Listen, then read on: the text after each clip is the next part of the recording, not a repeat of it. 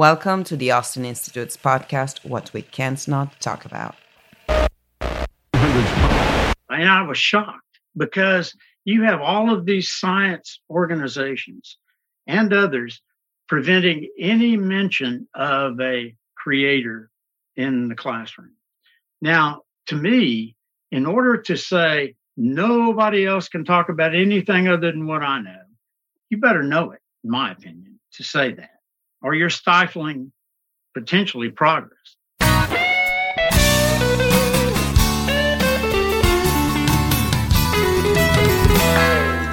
Hello, everyone, and welcome to another episode of What We Can't Not Talk About, the podcast of the Austin Institute for the Study of Family and Culture. Today, I'm delighted to be joined by Dr. Clifford Fry, Associate Director of the Hegler Institute for Advanced Studies at Texas A&M. Welcome, Clifford, if I may call you Clifford, and thank you for accepting the invitation on our show. It's my pleasure. Good to see you.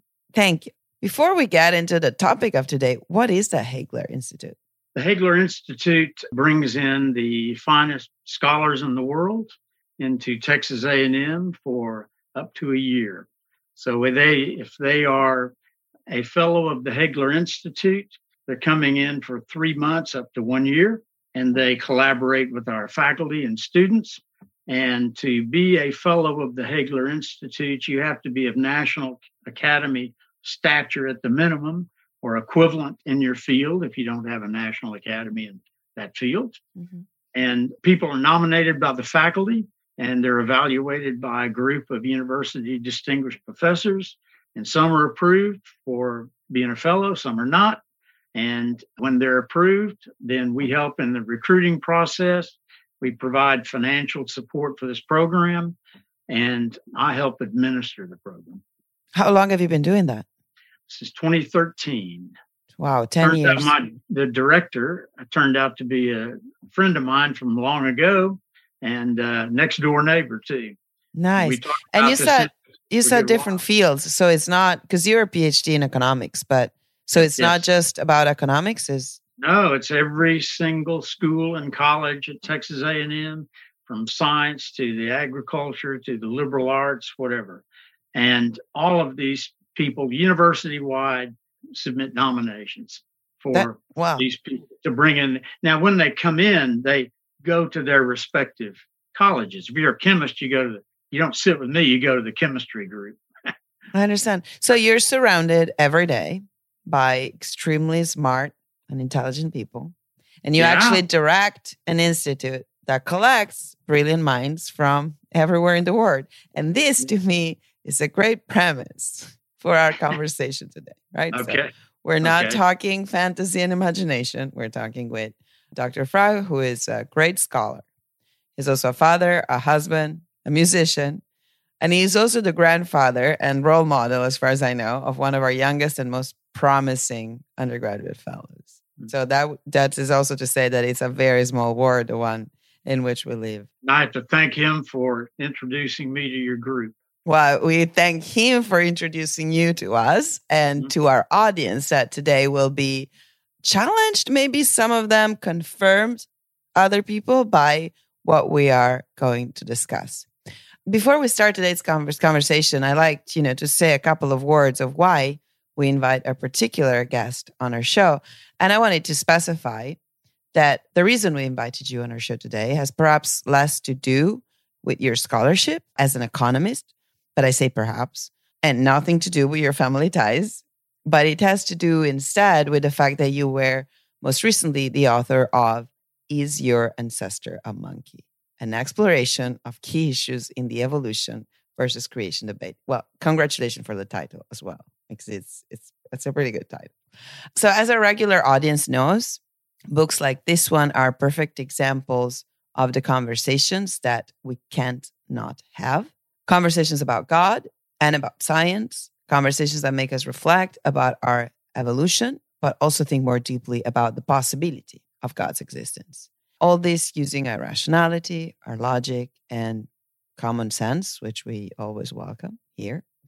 And yet, for the non-regular audience, and probably for anyone who's new to us and immersed in today's culture, the whole topic, that we're going to discuss. Evolution, monkeys, genes, God. The whole topic might seem a little bit a taboo outside a few conservative circles, and by that I mean socially conservative or sometimes religious. It looks like the mention of the spiritual can happen only under the guise of yoga practices, sounding balls, candles. But at the Austin Institute, we like to think whether the great philosophers of the past still have something to say, whether maybe they got something right, asking certain questions and coming to certain conclusions.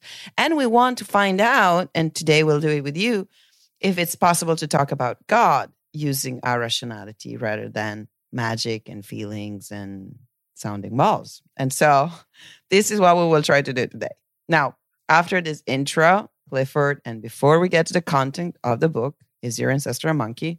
Let me ask you this. Why in the world did a PhD in economics decide to write a book about evolution? I encountered a relative of mine that basically took the stance that kind of implied a minute ago. If you talk about God or believe in God, it's anti-science and it's a fiction. And, if you believe in a fiction, you're kind of a fool, right? And so there are a lot of implications of that type of thinking. And what I did know, which goes back to something you said about God and science, the early scientists, like Isaac Newton, who wrote the Principia Mathematica, that's called one of the greatest science books ever. Well, those scientists thought that they could understand the world because God made the world and God made mankind. And that gave them the premise to think, hey, I can understand this because we're both creations of the same entity. And what's happened since then has gone completely the opposite way, that science is over here, God is over here. Some people think anything related to God is foolishness. And so I encountered the inability to address this issue with, it was a granddaughter I have. And I realized that it's one thing to believe something, it's quite another to explain why you believe it. And it's quite another to address those ideas. And I was a little leery to do it at first because I'm not a biologist. As you said, I've got a PhD in economics. But what I've discovered is that the biologists have a narrow view of things. And we're all in this same boat to try to figure out the meaning of all of this that we're into, meaning of life. But none of us are a biologist, biochemist, astrophysicist, statistician. All of these things come into play when you're dealing with trying to understand source of life and evolution and all. So I got into it because of a personal reason. One, my granddaughter, and then my inability to address this issue of whether or not basically I was believing in something that made me a fool because it's fiction. So I started studying it, and the more I studied it, the more I got interested in it. It doesn't have anything to do with the Hegler Institute. It's a personal endeavor. Yeah. I got into it, and I decided that in order to really address this issue, I'm going to have to actually document some things I'm finding. I don't have opinions in this book. What the book does is cite scholars, and that's very important, I think. But did you know Isaac Newton wrote more about God than he did science? There's a huge book I have called Priest of Nature that addresses Newton's writings about God. It's amazing. No, of course I didn't know, as probably none or very few in our audience did. I mean, I'm sure Professor Kuntz taught us a seminar on Plantinga, and I want to get to that. So the reason I didn't know this thing about Isaac Newton, or if I did, I forgot, is that we are educated in this past, we've been educated in this past century to think that to even think about a rational argument for God is nonsense. I was just today, before doing this podcast, now I was just like looking some of the things that I can find online, because now I'm surrounded by people that know what intelligent design means, that know that to be a Christian doesn't mean that we don't believe in evolution in any possible way. And we're going to get to that. But I was like looking at what the web says. And it's funny how the web calls any rational belief in a God pseudoscience, right? Because it cannot be proven. But what I think that one of the most interesting you point out in your book is that evolution as a sole theory for who we are and the way we behave and like is not proven. No, and I was shocked because you have all of these science organizations and others preventing any mention of a creator in the classroom. Now, to me, in order to say nobody else can talk about anything other than what I know, you better know it, in my opinion, to say that, or you're stifling potentially progress. And, do you have the book there with you? Yes, I do. Here. One of the things I've learned also is, if you could help me out a little bit, to guide you to something that you might find amazing. Yeah. Actually, the title is Your Ancestor a Monkey? But it should be, Are You a Monkey? Look at page 16. No, I'm sorry, page 10. Yes, I will. And I can read it or you could read it, but just read the first sentence in the quote there and see what that says. Full genome sequences are now available for most living great ape species, including humans, chimpanzees, gorillas, and orangutans. That sentence says we are apes, right? It's not even that our ancestors were monkeys. They're saying we are.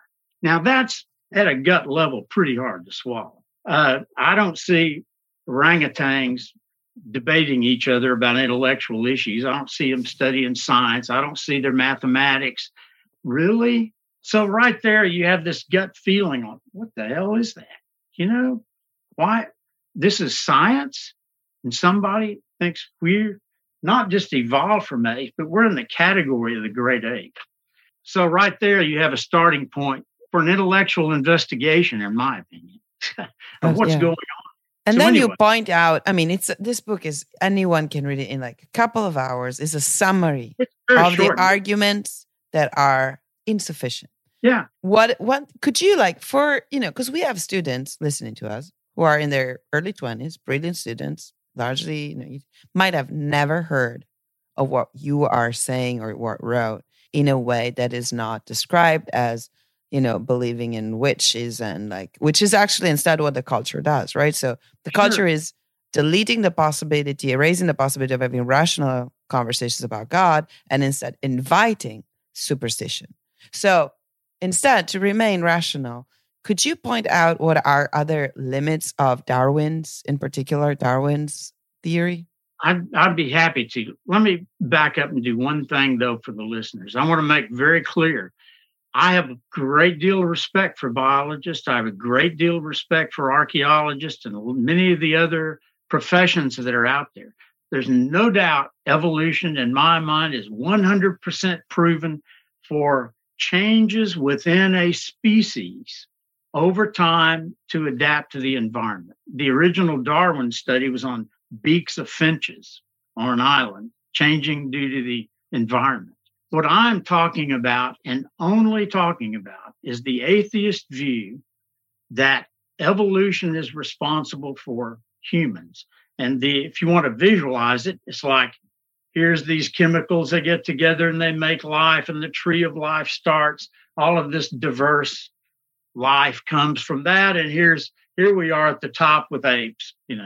What I am addressing is the science of moving from one species to another species. And in particular, if we are talking about our ancestors being a monkey, you've got to explain to me how a monkey does something over millions of years to evolve into a human, and what's required to do that. If you look at the DNA, which we know that DNA investigation and genetics throws to me this whole area wide open. Because when you look at the DNA, and I don't want to give a big lecture on DNA, but they have pairs in the structure. Everybody's seen the helix structure. Well, that's kind of, in my mind, like the material structure. But each division of this DNA segment of it makes proteins, which control the development of whatever species it is. I don't see cats having mating and having dogs. I don't see dogs mating and having cats, and I darn sure don't see apes mating and having humans. Not even a little closer, right? Like we have not witnessed for as long as we have been capable of documenting. So as far as the science go, they've never seen happen what they're talking about. All they do is back up and say, happens over millions of years. Okay, well, how does it happen over millions of years? In order for an ape to turn into a human, they have to generate somehow the DNA that's particular to a human that's not in an ape. And there's debate about this, but in one citation in the book, somebody thinks there's 600 million pairs on the DNA that are exclusive to humans, not in apes. If I had to have one question answered, how do you get over time, even millions of years, how do you get that extra DNA added? And it has to be functional. I mean, piecemeal, it doesn't work to an advantage. If you say evolution is the creation of those who have the advantage in their environment, little bits of that DNA don't give any advantage. And what I was so astounded at is I've got the quote in the book where mutations decrease information. They don't add it to the DNA. We get rid of what we don't need, right? We get rid of our tail. Yeah. And then what was very interesting, I ran across a biochemist, who says the whole foundation of this is wrong. You can't mix these chemicals that are the foundations of life and get life that replicates itself. They have to be living cells to begin with in order to replicate, which means that there's some source of living cells. And that's why scientists have not been able to mix all of these basic chemicals in a test tube and generate life, because they're just chemicals. They're not living cells. Well, you have to be a living cell in order to replicate. And the other amazing thing, which we now know, is how complex these cells are. And talking about complexity, I think that's how, the way I discovered about your book and the existence of your book was that we were having a reading group about Professor Budziszewski's What We Can't Not Know with the undergraduate students. That thing there. Yeah. That is, if you get into this topic, you encounter this almost right away. Bacterial flagellum. And let's get to the flagellum, but I want to stop you. And we go there. I want to say this thing about complex systems. The reason your book came up was that at some point, Professor Budziszewski mentions a biologist that I think you also have a quote about him in your book, that is a proponent on intelligent design and says, we cannot be satisfied by evolution only because we're complex systems. And he makes this very useful example of a mousetrap. And he says, a mousetrap doesn't work because you had a non-working, not perfect mousetrap that then became, you need all the pieces to be put together when they are already the best mechanisms for it. You need the wood, you need the iron, and that is true of every possible complex system. Now, we know that human beings are very complex system, probably women even more, and so is our society. So we can't think that there is a combination of multiple factors that comes together and generates it. So that is an added. And so speaking of this, your grandson said, "Yeah, my grandfather has a little booklet about this, I think." And so that's how I discovered about it. But let's go back to the image that you were showing us. Well, it relates to exactly what you're talking about. And I did meet that gentleman one time, which is great. This is a picture of this bacterial flagellum. It's hard to see everything about it, but let me just read just a little bit about it. An amazing biological machine within a cell is the bacterial flagellum. The engine and filament are amazing. The filament is this green tail thing, okay? And it's actually outside the cell, and this engine is inside the cell. And it says the filament can rotate at 1,000 revolutions per minute. It can then abruptly stop and start in the opposite direction. All components must be present and working for the flagellum to function. Is this complex machine at the minute cellular level a creation of nature? And one has to deal with that issue. And right away, you look at that thing and that looks like something's designed by intelligence, which gets to what you mentioned about intelligent design. Intelligent design is kept out of the biology courses. Yeah, it's called pseudoscience. It's anti-science because what it leads to is if we have an intelligence responsible for this world that we're looking at, then it's a supernatural intelligence, which leads to a God, which we don't want in Class C. Yeah. Wait, and we're not saying, right, because you end with this captions, like, is this complex machine at the minute cellular level a creation of nature? We're not saying no. We're just saying, is it completely not credible that nature is not enough? I mean, I don't think so, but at least let's leave the question open and admit we don't have an answer. Also, I want to ask you, is every stellar scientist a non-believer or? Oh, no. Many physicists, for instance, I didn't collect the data on biologists, but I did encounter where most of the Nobel Prize winners in physics are Christians. In fact, there's a quote in my book that if you want to debate about God, the physics department has to go to the philosophy department to find somebody because physics department's of no use. But you raised the issue. Really, could nature generate that? And that is a judgment. But for instance, you're familiar with the Easter Island statues, right? Mm-hmm.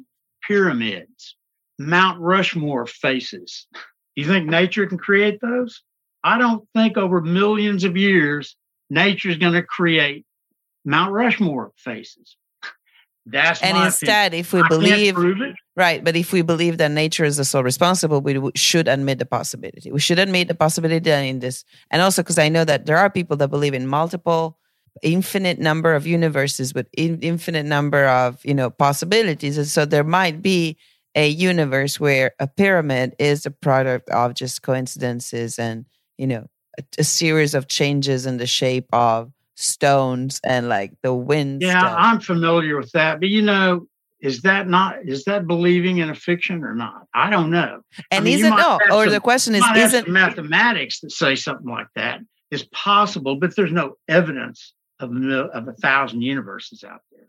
What we are dealing with as humans is the universe we're in. And maybe there's other ones out there, but it doesn't pertain to us particularly. What I'm talking about is science, and I don't believe in 1,000 universes out there can be shown to me as science. Yeah, or as as Professor Buchachevsky writes in his book, isn't it more difficult to believe in millions of universes where everything might happen at some point, and there could be 1,000 Clifford Fries and 1,000 Mariana Orlandis, different versions, right? Like, than to believe in a one God. And let me say, the idea of God's bizarre. I'm not saying it's easy. Mm-hmm. The idea of God out there is bizarre. Back to what we were talking about just a minute ago. I really don't believe nature can create the Easter Island statues. I don't believe that nature can create the faces on Mount Rushmore. I don't care how many millions of years. I see nature, hurricanes, tornadoes, all kinds of things like that. I see bacteria, but that bacteria is alive. Where did it come from? But that's my judgment. I can't tell you that if you believe nature can create the pyramids and the Mount Rushmore faces, I don't think I can debate with you except that. To me, we have to recognize that intelligence has designed some things. It's taken for common if you go into ancient caves and there's a carving of deer and people stabbing a deer with spears. They take it for granted an intelligence put that up there. Oh, look what the cavemen carved. And yet they don't want the idea of a intelligence behind the creation. Let me make clear too, the intelligent design argument doesn't say God. It just says, I look at this and I think an intelligent design is necessary for that construction, that it isn't a random aspect of nature or even evolution through mutations or survival of the fittest or anything like that. Intense.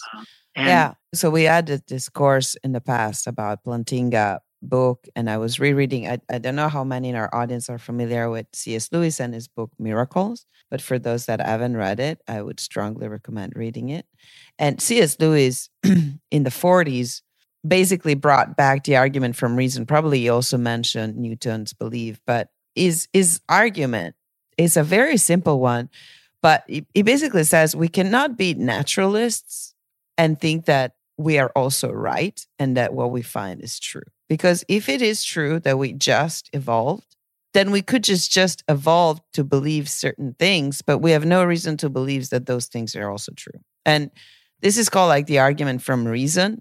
And the argument from reason is, or stated differently, like if we weren't made to be intelligent, that there would be absolutely no reason why even what I am telling you and you are telling me makes sense. Maybe this dialogue could be completely nonsensical. We'll just live in a world where by mere chance, it makes sense to some people. And our words have some sort of meaning. I personally find it a little harder to believe than to believe in an order.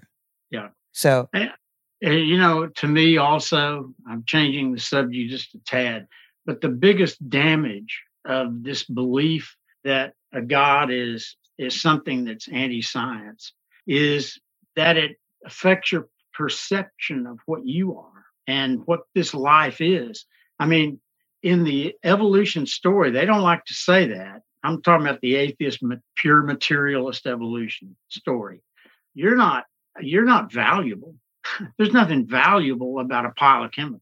I mean, that's what we are. We've evolved through this pile of chemicals. And we are a pile of chemicals. And when this pile of chemicals ceases to exist, we cease to exist. That's it. Yeah, the tragedy with that is also if you detach the two things, you can use science the way you want. And I don't like making always the example of the Nazi concentration camp because I'm tired of the fact that we need those examples to remind ourselves how poorly we can use our knowledge, right? I would wish to live in a world where we don't need to be constantly reminded of how wrong science without principle has gone, right? Because that's exactly what I'm talking about. I mean, and even on a very personal level, I mean, if there's no chemicals, don't have any truths to them. They don't have external truths. So therefore, if you believe in the materialist evolution story, there are no truths. You just decide what you want as truth. And if you can get away with things, there's nothing wrong with it because there is no wrong and right. Yeah. In chemicals.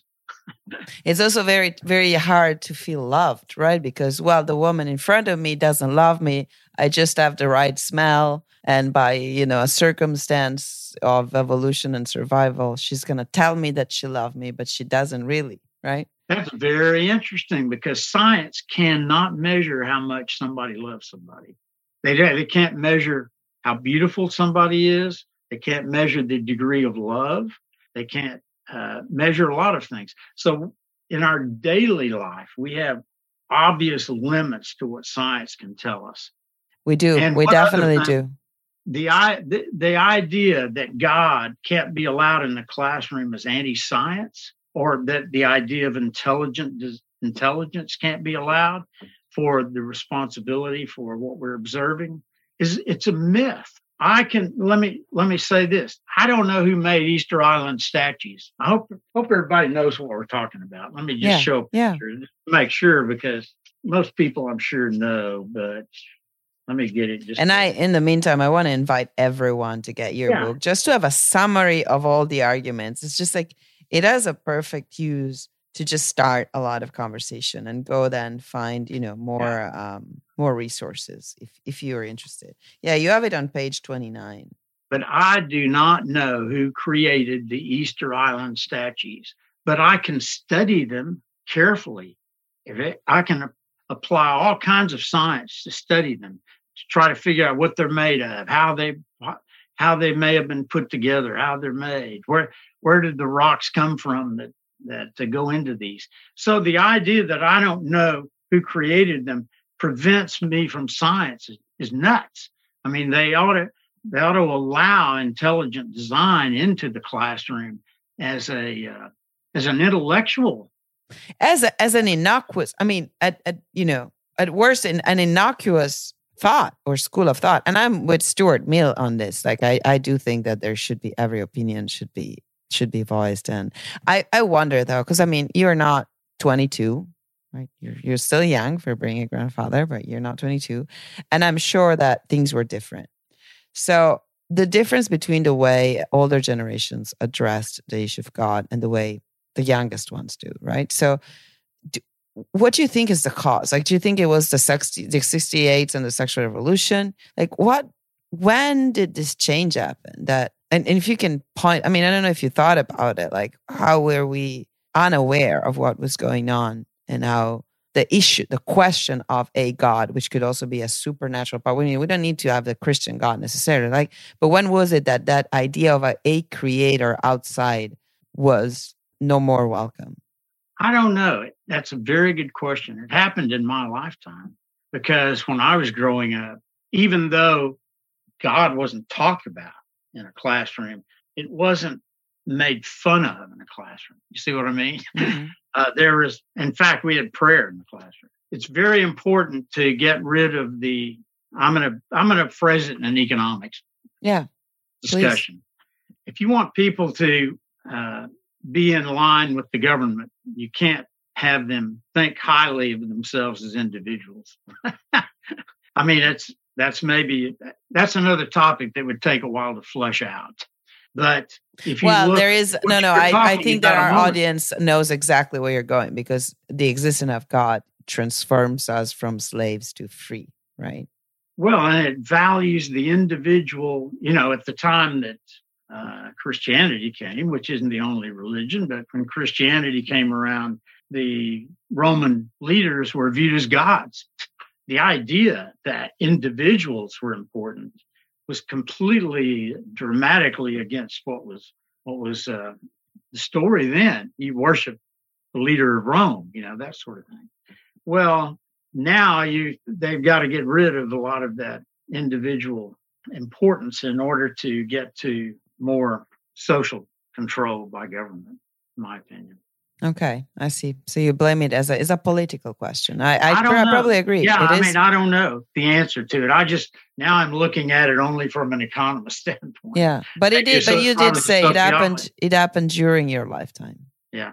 So it is a recent. I don't know exactly when, but no one viewed you as foolish for going to church. And in fact, the difference between me as a kid, which I'm not even going to go into it all, the church has made me a lot better person. I want to ask you something personal too, but also there's the final chapter that you have is also, I call it scientific, right? Because you're documenting things that happened and there are documented. Now, what do we make of it? Up to the reader, but it's a chapter about life after death experiences. So we had a reading group here on the art of dying, but would you tell us like a couple of things that maybe you discovered by writing that chapter? Well, I have not had any near-death experience, is what they're called, which is a misnomer because it's actually dead people that are coming back to life. I would recommend, if somebody wants to get into this area, look at Mary Neal's story. She was a surgeon, MD at University of Southern California, was pure in the science realm, didn't even think about the religion part. And she was a kayak specialist too. I mean, been on all kinds of rivers and then in difficult situations in the kayak. She was a professional kayaker almost. But he went down to the Amazon, got trapped underwater for about 20 to 30 minutes. And this is all documented evidence. And she describes what happened to her. And it was basically a consciousness and a soul body, so to speak, that existed separate from the physical body. That cannot happen in the evolution story. The other thing that's difficult in the evolution story is to describe consciousness. Cells might be living cells, but my consciousness is not related to individual cells. You can cut off my arm, I'm still conscious. Cut off this arm, I'm still conscious. I have an overview consciousness that how do you get that from cellular development and mutations and survival of the fittest? How do even the animals have this consciousness? It's part of life. And that's very difficult to explain where consciousness comes from.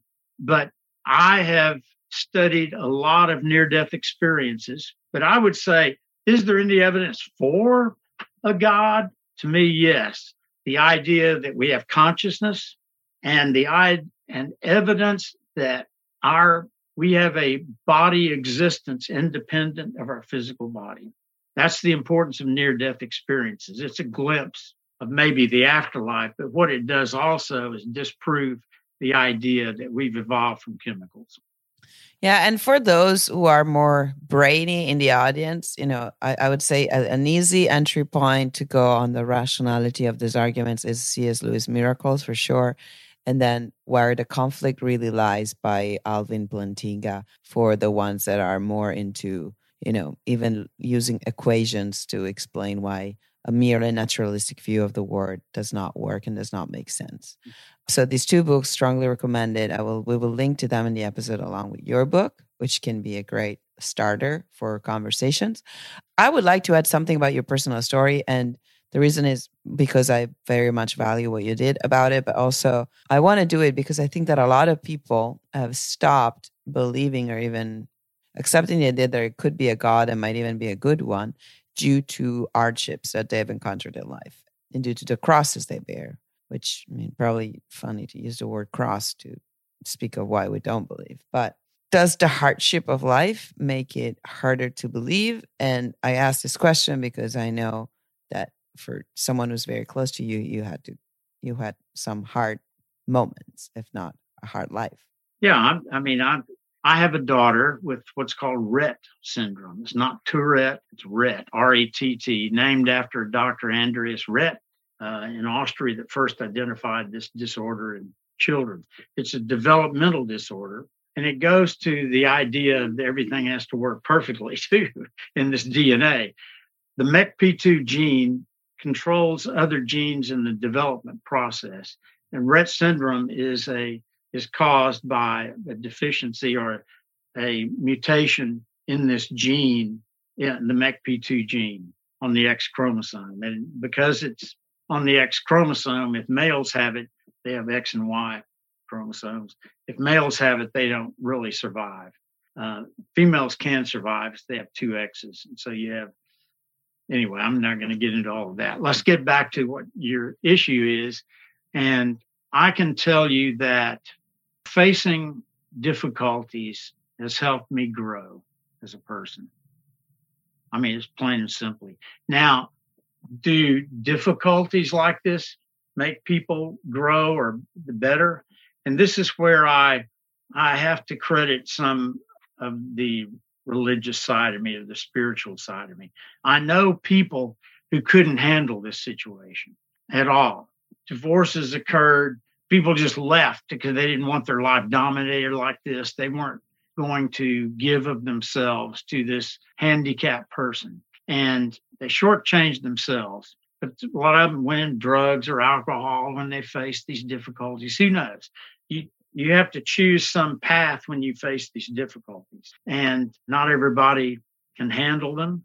But I don't think I could have handled it very well without help. And that help was spiritual help. I didn't get a vision from God or anything like that. I can't pick up the phone and talk to God when I want to. Don't get me wrong. I'm talking about the principles that are taught in a lot of the spiritual things that I've encountered, and help from people who were spiritual. That helped a lot. Am I too vague or am I? No, I think you answered the question so that the argument that then why evil? Well, probably we don't have an answer, but we can say, however, considering the evil in the world, there is a way out that probably from an evolution standpoint makes sense, which people choose evil. People choose evil. There's not a mystery about it, in my opinion. The concentration camps you brought up, that's people choosing evil. There's a lot of cartel evil. There's a lot of evil around. Mm-hmm. People are choosing this, and that's too bad. pay I said, the price for it, but it's not created by people. I wanted to say it's commendable what you did. You have this daughter with Rett syndrome. You're very involved in International Rett Syndrome Foundation. There is a video of an interview you sent me, and we can link to that too, where it's you and your daughter, and you talk a little bit more about what it means to be the father of a daughter that is not functional alone or without your help. I wanted to say, if you could tell the listeners about your book and about whether our ancestor is a monkey or whether we are monkey, if you could tell the listeners one more thing that we haven't said that you would like to say that I forgot to ask. Or we are given this intellect in order to decide some things. Because you are not a biologist or a statistician or whatever, you're still capable of addressing these issues, and you've got to address them. You've got to decide what you're going to believe in. You can't just flow with the wind. If you want to stand for something, you've got to believe in something, and you shouldn't blindly believe in anything. And I don't think that a belief in God is a blind belief. And what my experience is and what my investigation uncovers. Not by me, but from what others have said. Thank you, Professor. And what you just said reminded me, it's a perfect closing moment. So I wanted to mention how it seems the case that great scholars have one more thing in common. They are very often great musicians. And I'm thinking of Professor George in this case, who likes to play his banjo. And I know that you also play and you have a band. And I also think you play for sick people, right? Like you play in hospitals. And so I was wondering if there was anything that you would like to play for us to close this episode. I don't know if you have your instrument near you, but what you just said reminded me of a song that is the song that another friend, professor here at UT, elected as the song of his family, which is that country song, "You Gotta Stand Up for Something or You'll Bow for Everything." For anything, yeah. So, when you said you got to choose what to believe. So, yeah, you can choose to believe in materialism, but it's a belief. You're going to believe it. It's not you're going to believe in something. If you don't believe in God, you're going to believe there is no God. You're going to believe something. Just investigate, and you're capable of deciding. So, do we close with a song? You want to close? I'll play a song if you want to hear that. That would be great. I hope the audio is going to be good, but I know that we can work on it. So this is a song I wrote when I was in my 30s for my wife, and my wife's name is Judy. So this is called Judy Lou. I've got several guitars. Yeah, but being the Institute for the Family and talking about marriage, I think that there's nothing better than this. And I invite the other 30 years old listening, to maybe do something similar.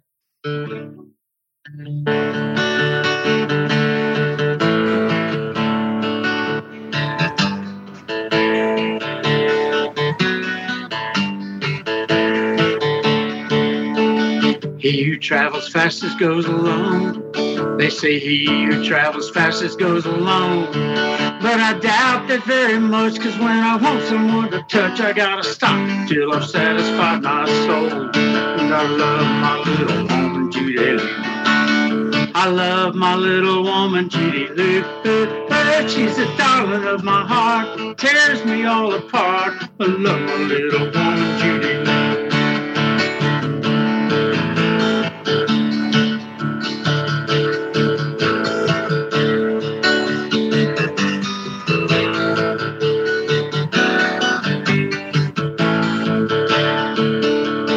Music is the language of the soul. Ah, come on now, it's more than that, I know. You can make me feel alive with a boogie-woogie jive, but only darling Judy Lou sets me aglow. And I love my little woman, Judy Lou. Love my little woman, Judy Lou. She's the darling of my heart, tears me all apart. Love my little woman, Judy Lou. Is there a question that ever bothers you? Is the clock a circle time is passing through? Is loyalty the same as faith? Is a song a graceful place to say I need you, my darling Judy Lou? And I love my little woman, Judy Lou. I love my little woman, Judy Lou. She's the darling of my heart, tears me all apart. I love my little woman, Judy Lou. Woo! version of it. Thank There you. are about as many other verses to it that I didn't sing. But This was wonderful. I think it's a perfect closing, and I look forward to meeting you in person. And this Judy is a very lucky woman. Thank you. Thank you for this. I'm sure that our audience will appreciate it. Maybe it's going to become the new hit of the summer here at UT. But we look forward to having you here in person. And thank you very much again for your time, for your book. We'll link to it, and I encourage everyone to get it. Thank you. Thank you much. Take care. My pleasure.